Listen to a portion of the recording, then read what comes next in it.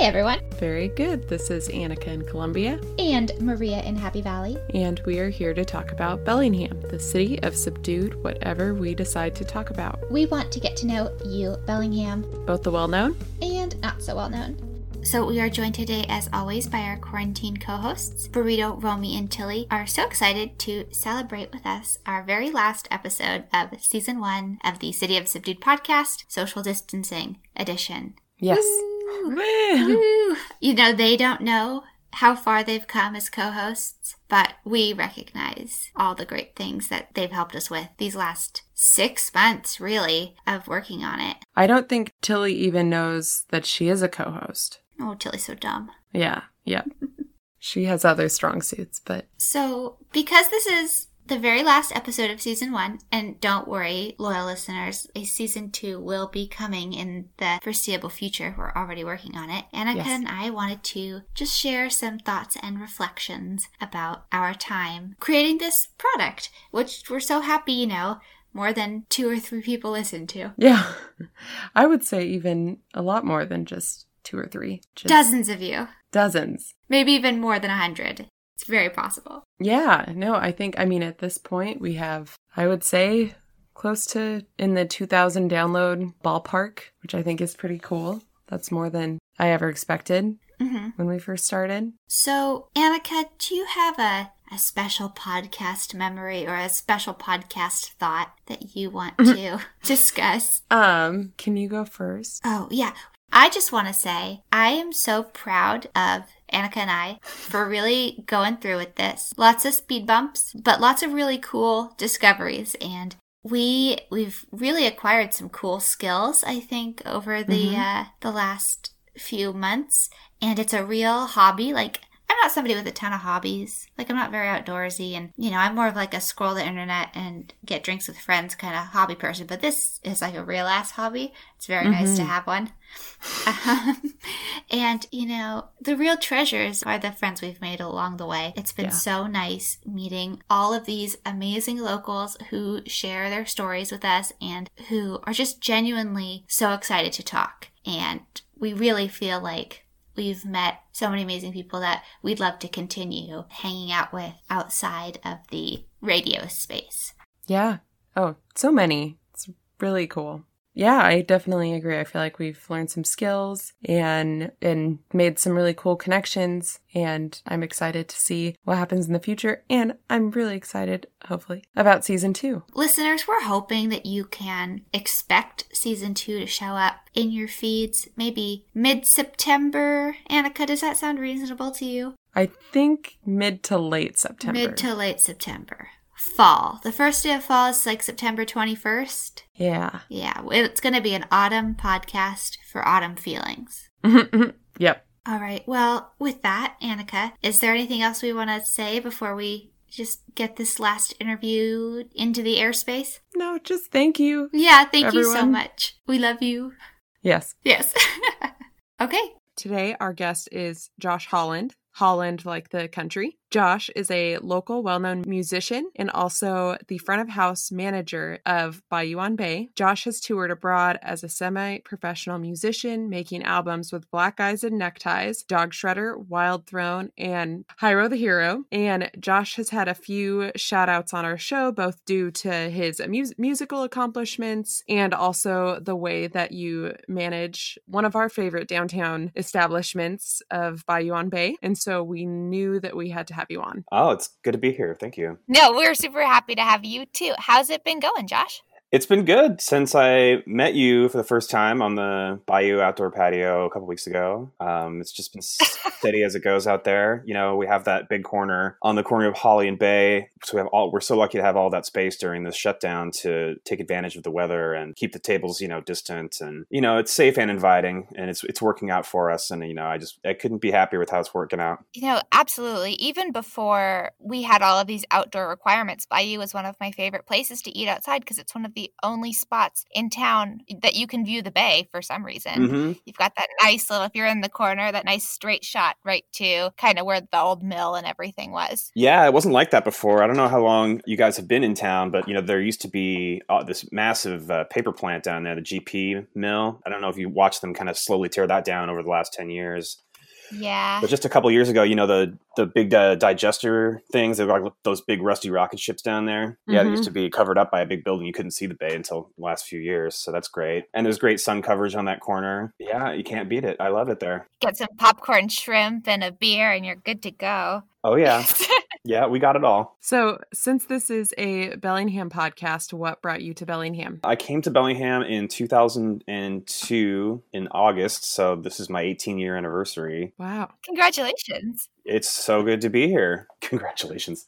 Yeah, I do love it here. What brought me here? Well, I grew up in a suburb of Seattle called Bellevue.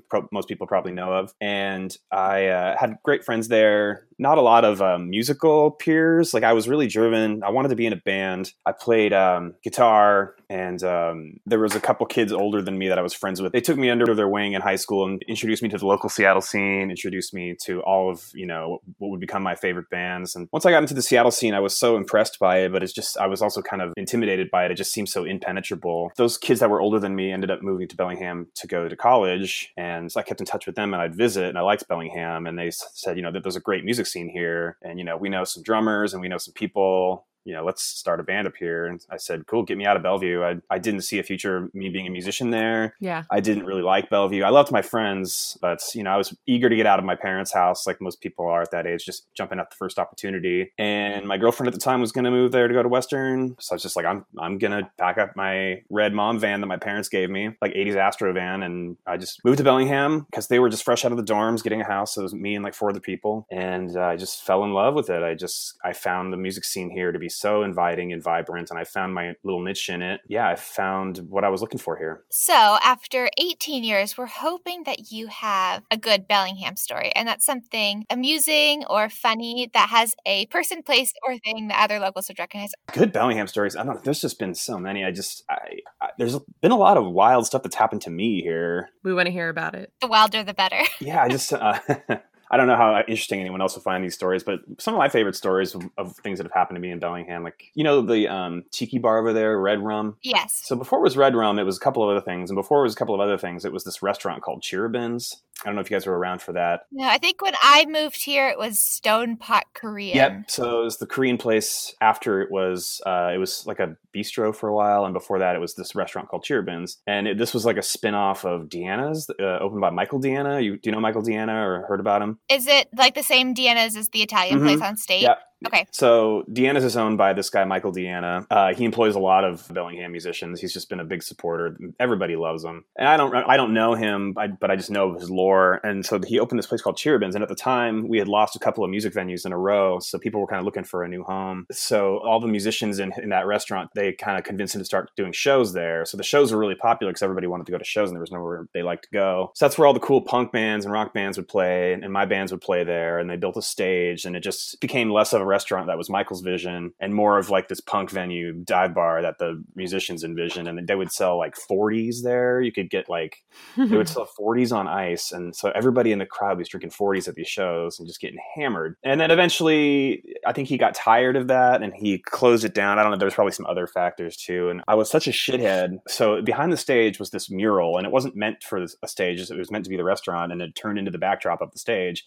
This gigantic parrot thing, like a chicken or something. And it was like singing this song, and it was like just this cheesy mural, and all the little scenester people, we all made fun of it because it just was so cheesy, but it's like, whatever, it's not doing any harm. And then they did the last show at Cheerabins, and my band was headlining, and I was like, I'm going to put my guitar through that fucking chicken's face at the end of the set. And so it was all sold out. It wasn't very big. Well, you know how big it is. You've been inside Red Rum. It looks very different now, but it was packed, and we were going off, and then it was last show, and I took my guitar off and I started smashing my guitar into the chicken's face through the wall. And everybody was just like, Metal. everything. And everyone's going crazy. We were kind of a nutty band. This is my band, Black Eyes and Neckties. I remember at the end, I was just like, that's so badass. I smashed a guitar and that chicken, everyone's going to think I'm so cool. So then we like all left our gear there or something. Or no, we packed up. And then somebody called me the next day and they're like, dude, Michael Deanna is really mad at you. Understandably so. And I didn't even consider that. I was like, I'm so inconsiderate at the time. I felt so bad. And I knew of him, you know, so I was already kind of intimidated. Like, oh no, I got to go see this famous Bellingham person that really hates me now. I don't even know him. And so I walked in there. They're like, you need to go talk to him and apologize. And I was like, okay, I'm going to go in there. I'm going to apologize. And then I'm going to offer to like fix the whole thing for him and patch it all up. I walk in there and this guy is just glaring at me. And I just feel so dumb. And I feel so bad. I think I felt bad. I don't think I was faking it. It's like, I'm so sorry. And he just looked at me like I was nothing. And I was like, can I fix this for you and make it right? And he just looked at me, just like, just get out of here. He didn't want anything to do with me. Like, it was almost worse. Oh, that sucks. It was like worse than him saying like, you know, I don't accept your apology or anything like, or making me work it off. Or like, he just looked right through me, just like, you're worthless. Get the hell out of my sight. And so I felt pretty defeated about that. So that was my interaction with Michael Deanna, crushing the face of his chicken with my guitar, thinking I was so hip. Yeah, I hope it's resting in peace. Well, you could still see the patchwork for years after it. I would go in there and they didn't patch it up like super pro. I think they just did it punk style because, you know, all of his employees are like metal kids. So I would always look at that and I always thought that was a funny story to tell, especially people that were there. So, I mean, you've been involved in the Bellingham community for a really, really long time. And I'm sure you've noticed the changes that have been going on downtown and other places in our community for a long time. We've spoken to a couple people from the Downtown Bellingham Partnership. You know, their goal is to make downtown this beautiful, wonderful place that everybody wants to hang out. And so I was wondering if you could speak to some of the ways that Bellingham and downtown Bellingham in particular has changed over the years. There seems to be a lot more like nice, clean restaurants and like fewer like divey bar holes. I don't want to say the word gentrified really, but downtown has definitely like grown up. Maybe just because I've grown up in it. When I came to Bellingham, there was a bunch of grimy bars on State Street that would throw shows and people would throw beer and just trash the place. And, you know, old man day drinkers all day, every day. And there's a lot less of that, which I actually thought was really fun. Like, oh my God, the seediest bar in town was on Railroad where the burger place is, Fiamma Burger. Mm-hmm. That used to be the gnarliest old man dive bar you've ever seen. Oh yeah. You go in there, you thought you were going to fall in through the floor. It was rotten with beer. It was really something. So there's a lot less of that. The stuff that the partnership has done has been pretty impressive. Most of it, I saw you interviewed my friend Lindsay Payne Johnstone. You know, she's really taken the lead with the downtown sound scene that started in the alley at the Buffalo and eventually just took over that like 2 massive or almost 3 blocks of downtown right in front of Bayou there. You know, I've always, you know, there was nothing like that when I was first in Bellingham. So it's less of a little secret gem than when I first found it. And it's now more of a known quantity in the Pacific Northwest. Very pleasant places to live. Mm-hmm. Mm-hmm. How long have you guys been in town? I've lived here 8 years now. Oh, okay. That's no small stretch. Yeah. And I've lived here 6. Okay, yeah. 6 years. Yeah, so you've seen changes yourselves? Yeah. Yeah. Oh, yeah. Definitely. Especially in the last, like, maybe 3 or 4 years. Mm-hmm. It really seems like it's booming or blossoming. Yeah, it really feels that way. You know, and then the other side of that coin is that I've noticed the homeless situation has gotten worse over time. Yeah, there's that too.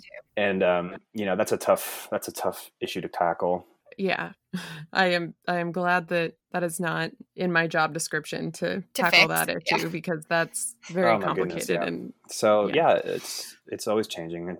The music scene has definitely changed. It used to be more venues, more bands. You know, when I got here, I was like, wow, there's like I know people in bands now that they want to like tour, they want to like make it, they want to like work hard. I always wanted that and just didn't find that in Bellevue where I came from. So I was surrounded by positive influences and like almost like a, you know, competition. Like, well, they're going to go on tour. Like, we're going to go on a better tour. Or they made an album everybody likes. It's like, well, we're going to make an album even more people like, you know. And it was really fun that way. And now there isn't really a music industry infrastructure to support that. I mean, I don't know. It seems like a fleeting thing. And now more, back then it was like an institution. Does that make sense? Yeah. So what's something about the Bellingham music scene that maybe people that are not inside of the music scene, what you think they would want to know about it? What I always told people and why I always thought Bellingham was so magical is that, I would go around and tour with bands and I just didn't see anything like what we had here, even though I was just there for a day or two. But the thing that I was always amazed at Bellingham, I think this is still true, maybe not as much, but I'm also kind of removed from the music scene. So I'm not as connected as I used to be, but I was always blown away. And I would always tell people that per capita, how many people are in this small town, how many talented musicians there actually were, how many successful bands. It didn't make any sense because there wasn't hardly anybody lived here. And there was like all of these great bands that were making it. And there was so many talented musicians. Another thing about the music scene I think is so impressive is this town is pretty small. There's been three or four, depending on how you count it, 4 bands that have been signed to major labels from this town. It's really hard to get signed to a major label. And, you got Death Cab for Cutie, if you want to count them as a Bellingham band. You've got the Posies, Idiot Pilot, and then my band got signed to a major label. And there's about 10 years in between each of those, but it's still like it just consistently produces talented, just so many talented musicians that can thrive here. I wonder if it's something in the water. Something in the bay. The water makes good beer and it makes good musicians. Yeah, well, that's another thing about Bellingham, on more of the restaurant bar side is that there for years and years, there was just one brewery. I remember when there was a second brewery with Chuckanut was the second brewery and everyone was like, whoa, there's going to be 2 breweries in this town? That's crazy. I know. There's like 16. I know. It's like, where can we get another one? So something in the beer or whatever, something in the bay. So can you tell us a little bit about the process of your band getting on a major label? Yeah, it was really a trip. What happened was, I was trying to make it with my band at the time, Dog Shredder. We were trying to, whatever make it means. We were just looking for success. We just wanted, whatever that means. We wanted to tour. We wanted to be, on the internet. We wanted fans. We wanted people at our shows outside of Bellingham. I think that's what our idea of a success was. And then when we were working on that and we were making albums and we were pretty popular in Bellingham, but not really outside. And then I got called up by this rapper, Howard the Hero, and he was like, hey, his manager called me and he said, our guitar player just had a brain aneurysm and we're in England on tour with the Wu-Tang Clan right now. And one of the guys in the band is from Bellingham and they were like, does anybody know anyone that could fly in and just fill in the rest of this tour with the Wu-Tang Clan? And he's like, I think I might know someone. So they called me. I think they just vetted me on Facebook to make sure I don't know, whatever. They saw that I was in bands, that I could be on stage or whatever. And then I learned all the songs overnight. And then I went and finished that tour. And then they told me, hey, by the end of this tour, we're firing the bass player. Can you play bass? And I was like, no. And then my friend went a few later. He's like, dude, you need to say yes. And then I was like, I went back to him. I was like, oh, actually, yeah, I could totally play the bass. And they were like, okay, good enough. You're in. So then for 2 years, I was in this rap band, Howard the Hero. And I got to go and we would tour only in a bus. And we went to Australia, we'd go to Japan, all over the United States, back to England multiple times. And that lasted about 2 years. He had a lot of funding behind him, but he wasn't signed. He was next level. And so all the guys were in LA except me. I'm just and they thought I was just kind of this farm kid from Bellingham. My experiences working in LA in the music industry, it's like every time I tell people I'm from Bellingham, Washington, they just don't. They think that is like a farm town to them. So anyway, so the connections I made working for the rapper, when that fizzled out, I kind of sent the Dog Shredder demos to their producer that did his album. I was a big fan of some of the records he made in the 90s. And he called me and he said, do you want to work with me? And I said, yeah, but he's famous. His name's Ross Robinson. He did Korn and Limp Bizkit, but he also did a lot of really good albums after that. And so he hooked us up with a manager and then we toured and we got pretty good. And then we caught the attention of Roadrunner, which is a subsidiary of Atlantic Records. And so we got the money. Oh no, we made a demo first with Ross. So we flew down to LA. We were super intimidated. He lives in this mansion on the Venice Beach and his studio is all in there. And we stayed there. It was just the craziest experience. But the demos were good enough that they got the attention of the labels. And so we were about to sign with a smaller label and then they just swooped in. We were in New York. They did the whole wine and dine thing that you hear about, out for dinner and drinks and flattery. And it's like, okay, is this real? And then they signed us and they gave us massive budget to go back to Ross in Venice. And we spent a total of 3 months down there doing the record. We changed our name in the process. And then we put it out. We did a bunch of touring. The album completely flopped. If you ever want to check it out, it's Wild Throne. It's called Harvest of Darkness. And it's just a batshit record. It's just way too crazy to be on a major label and certainly way too crazy for the money they gave us. But they really believed in us. They saw so much potential and then, so I'm surprised that we got signed, but I still it's quite an achievement. So we never got greenlit for a second album. We got dropped because I think we just sold so poorly. We had no network or infrastructure outside of Bellingham, and we just toured and toured and toured. But it's at that kind of tapering off of the music industry where it's just not what it was. So that's the kind of the short version of that story. Well, it's still something to absolutely be proud of. Oh, absolutely. I'm so proud of the album. Like, would you ever consider doing a reunion? Have you guys ever talked about it? No, we've never talked about it. We were so burnt out by the end. We really fell apart. Our bass player, throughout the rise of the band at that time, our bass player had gotten married, bought a house, and had a kid. And so when he had the kid and the band wasn't really taking off, he had kind of had it. And I understand. So we lost a bass player. We had lost our record deal. We were making demos for a second record that were just turning out horribly. We were just miserable with it. Or I'll speak for myself. I was miserable with it. So we just kind of let it go. And we're all still really good friends, but we've never talked about playing again because we were so burnt. And it was only 4 years ago we broke up. So, I mean, I don't know, maybe one day everybody's still in town, like Noah, the drummer. I got him the kitchen manager job at Bayou. So I still see him every day. And then he and his fiance, Amy, they watch Jeff, bass player's kid, all the time, babysit. So we're all still family. You mentioned that you've been working on making some music videos with people in town. Can you tell us a little bit about that? Yeah. So I kind of, I played around with video before. I'd make little goofball videos for bands I was in. And then when we were first taken off with Dog Shredder, our manager was like, you need a video. I'm like, oh, I don't know how to get a video done. We don't have any money. So I just sort of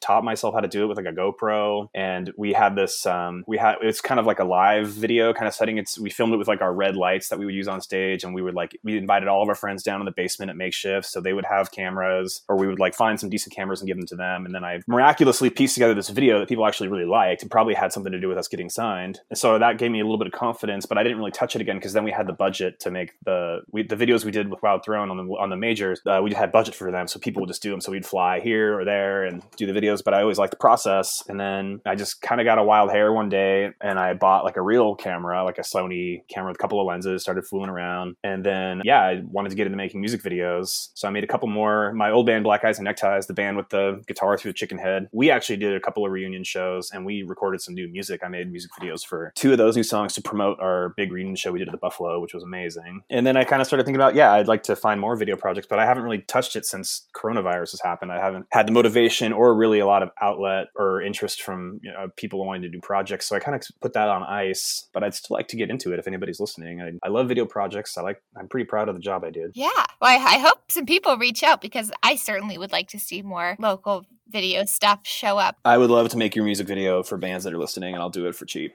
Switching gears a little bit to your job as the front of house at Bayou, what is your favorite part of working at the restaurant? Oh, I'm always meeting new people. Your whole job is to make them happy, so they're almost always happy. It's really that part has really helped me like kind of hone my people skills, that and like being in the bands and talking to people every night on tour. I really get something from that. It keeps me kind of sharp, or I hope it does. And I just love the ownership of Bayou so much. I'm so loyal. I've been there 10 years because when I was coming up with the music stuff, I would do what a lot of musicians do is they just come back and you make drinks, 10 bar, make some cash, save up to go on your next tour. And so I would be gone for 2 months at a time or longer. And I come back, I always had a job. The owner and I always got along. He let me do whatever I want. He helped me out financially in like wild ways. He's just so generous. And so, he really took care of me when I was struggling and sleeping in the parking lots and stuff. I mean, I was never homeless. This was tour life. But when the music wound down, then I stepped up in the management position and I've been doing that for 3.5 years. And I love managing people, because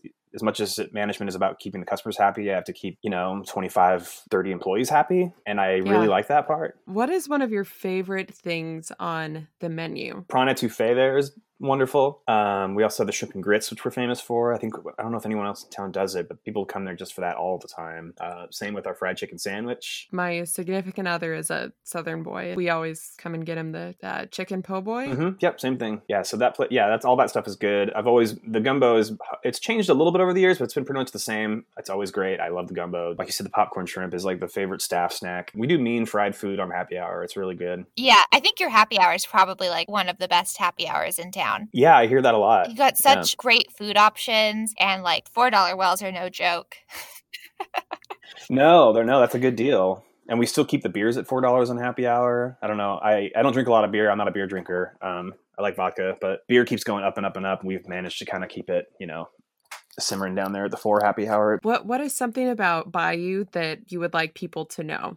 I feel like Bayou has a reputation because we have that big corner and we've expanded and we have a reputation. We've been there a long time. That we have a reputation as being kind of like an establishment restaurant, not poorly, but like maybe kind of like a big dog restaurant, because we're, people, I always hear people like, oh, I love Bayou, but it's always so busy, and or something like that, which is good, but everybody loves the owner so much. I mean, we have such low turnover because I think in no small part because the loyalty to the owner, because he's just so great. I mean, and he's not over the top, like, like fake nice and everything. He's just a real person who cares about you. His name's Steve Crozier. I love him. Hi, Steve. I have noticed that too, that there is very low turnover by you. Yeah, we keep I've been there for 10 years. I'm the longest running employee there. Before me, it was Lindsay Payne Johnstone. She was there for 10 years, Tenon Bar, almost from the beginning. And, we really fought for that success, that popularity. I was there when it was scrappy. I mean, that place has really grown up. I got to watch it kind of form and come into its own as being very much an underdog that was on the brink of failure very early on, to sort of blossom into this place people just love to come consistently, and to be in a space right now where, I think we're going to survive the coronavirus thing. We're going to be okay. I would love people to understand,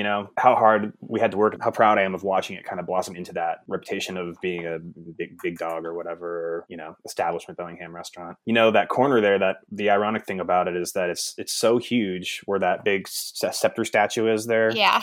That didn't used to be that way. That there used to be a street there. So there was a sidewalk that turned, if you're going down Holly, there was a sidewalk that turned right. There was another road there. That was an entire other street. And ironically, they started that with the first year that Bayou opened up. They started tearing it up there and they closed it all. It was construction, and that went on for I think a year or longer. It almost put us out of business because it was so consumed with construction. There was drilling and everything, you can imagine. And it just went on for a year or two, and it almost, like I said, it almost put Steve out of business. And ironically, the outdoor patio, it's so big and we use it right now. We're taking advantage of it so much right now. It's probably going to save us. You never know how those things will turn around, I guess. Yeah, crazy irony. I'm just, I'm so happy you guys are in town. Bayou's a special place for me. It's actually where my boyfriend and I, we've been together 7.5 years now. That's great. We had our first date there. And really? So, yeah. And so, was I your server? I don't remember, but I do remember we were so happy when we turned 21, because then we didn't have to put our names on the waiting list, so we could just go right into the bar. Yeah. So great. I love that you have memories there. I mean, I have so many, obviously, of wild Christmas parties and crazy drunk people off the street taking their pants off, trying to relieve themselves on people inside. I don't know. I'm here for that. I've worked in some, you work in the bar, you see some crazy stuff. For me, I think I've had my birthday there like 5 years out of the 6 that I've lived here. It's a good spot for groups. Yeah, I was about to say, it's set up really well for big groups. And the building is so kooky. The anyone who's familiar with the inside of Bayou, while we're talking Bayou, where the bar is, where all the, the actual bar itself. So there's 3 doors in the bar with 3 separate rooms that we've expanded into over the years. But the bar at Bayou, that used to be just the bar, and there was a wall. When you went into the front door in the restaurant and take a right, and there's the bar, that used to be it. There was no seating in there. There was no anything. It was just 6 chairs at a bar, and that was it. Huh. And then, so if you look at, next time you're looking at Bayou, you can see there's 3 doors. You can tell, obviously, it used to be 3 separate storefront businesses. So when they first started, it was I think it was a clothing store and a barber shop. And then the barber shop closed down and they ripped out the wall, and then they expanded into that bar. And then the clothing shop went out of business, and then they ripped out the wall there and expanded into that bar. So yeah, next time you're in there, check it out. It's pretty interesting. You can easily tell it wasn't always meant to be that big room. So what do you know about the impact of COVID-19 on some of the local music venues? Or what can you say about that? It's really, needless to say, tragic for, I really feel for Craig and those guys at the Buffalo and Holly at the Shakedown, and and even the nightclubs that I don't go to or dance at or anymore. It's just this town needs those people, and they're going to be the last to come back. And I know they're all working together with other regional musicians and venue owners. Like Craig at the Buffalo was telling me he's on a board. He has 2 Zoom meetings a week with Mike McCready from Pearl Jam and Sir Mix-a-Lot. Huh.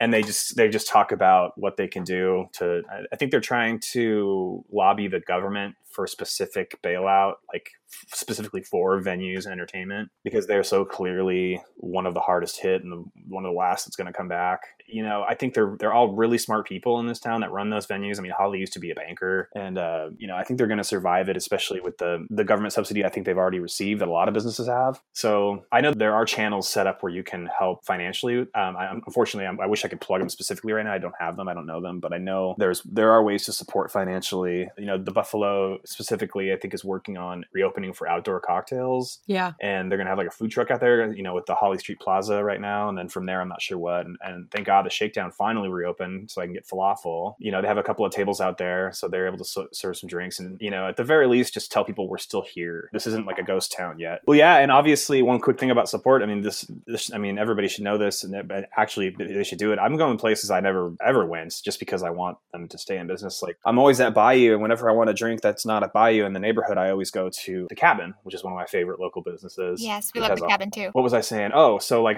the other day I was like, I'm gonna go to 542, which is that kind of ski lodge theme bar right across the street from Bayou, because they just reopened into the plaza. It's like, you know, I never go there, not because I have anything personally against them. It's just not one of my favorite spots, but I was just like, I gotta go there and see what they're about, because I want them to survive when everyone to. So do that. Yes, that's definitely one of my missions. Is every time I see a new place has opened, I try to go, order a drink, order some food, and then just like tell people about it. Because sometimes people don't know that new places have opened up. Word of mouth can get a lot done in this town. Absolutely. Our favorite part of the show every week is also the final part of our show, and it's called Local Treasures. And so in this part of the show, we do like a round table of sharing something we ate, drank, or otherwise consumed / purchased, or maybe listened to recently that fills us with local pride. So we were wondering if you had anything that you've had recently that really filled you with the Bellingham spirit. The Bellingham spirit. It's kind of a cheesy question, but... No, I mean, I know what that is. It's just hard to put my thumb on it or put my finger on it.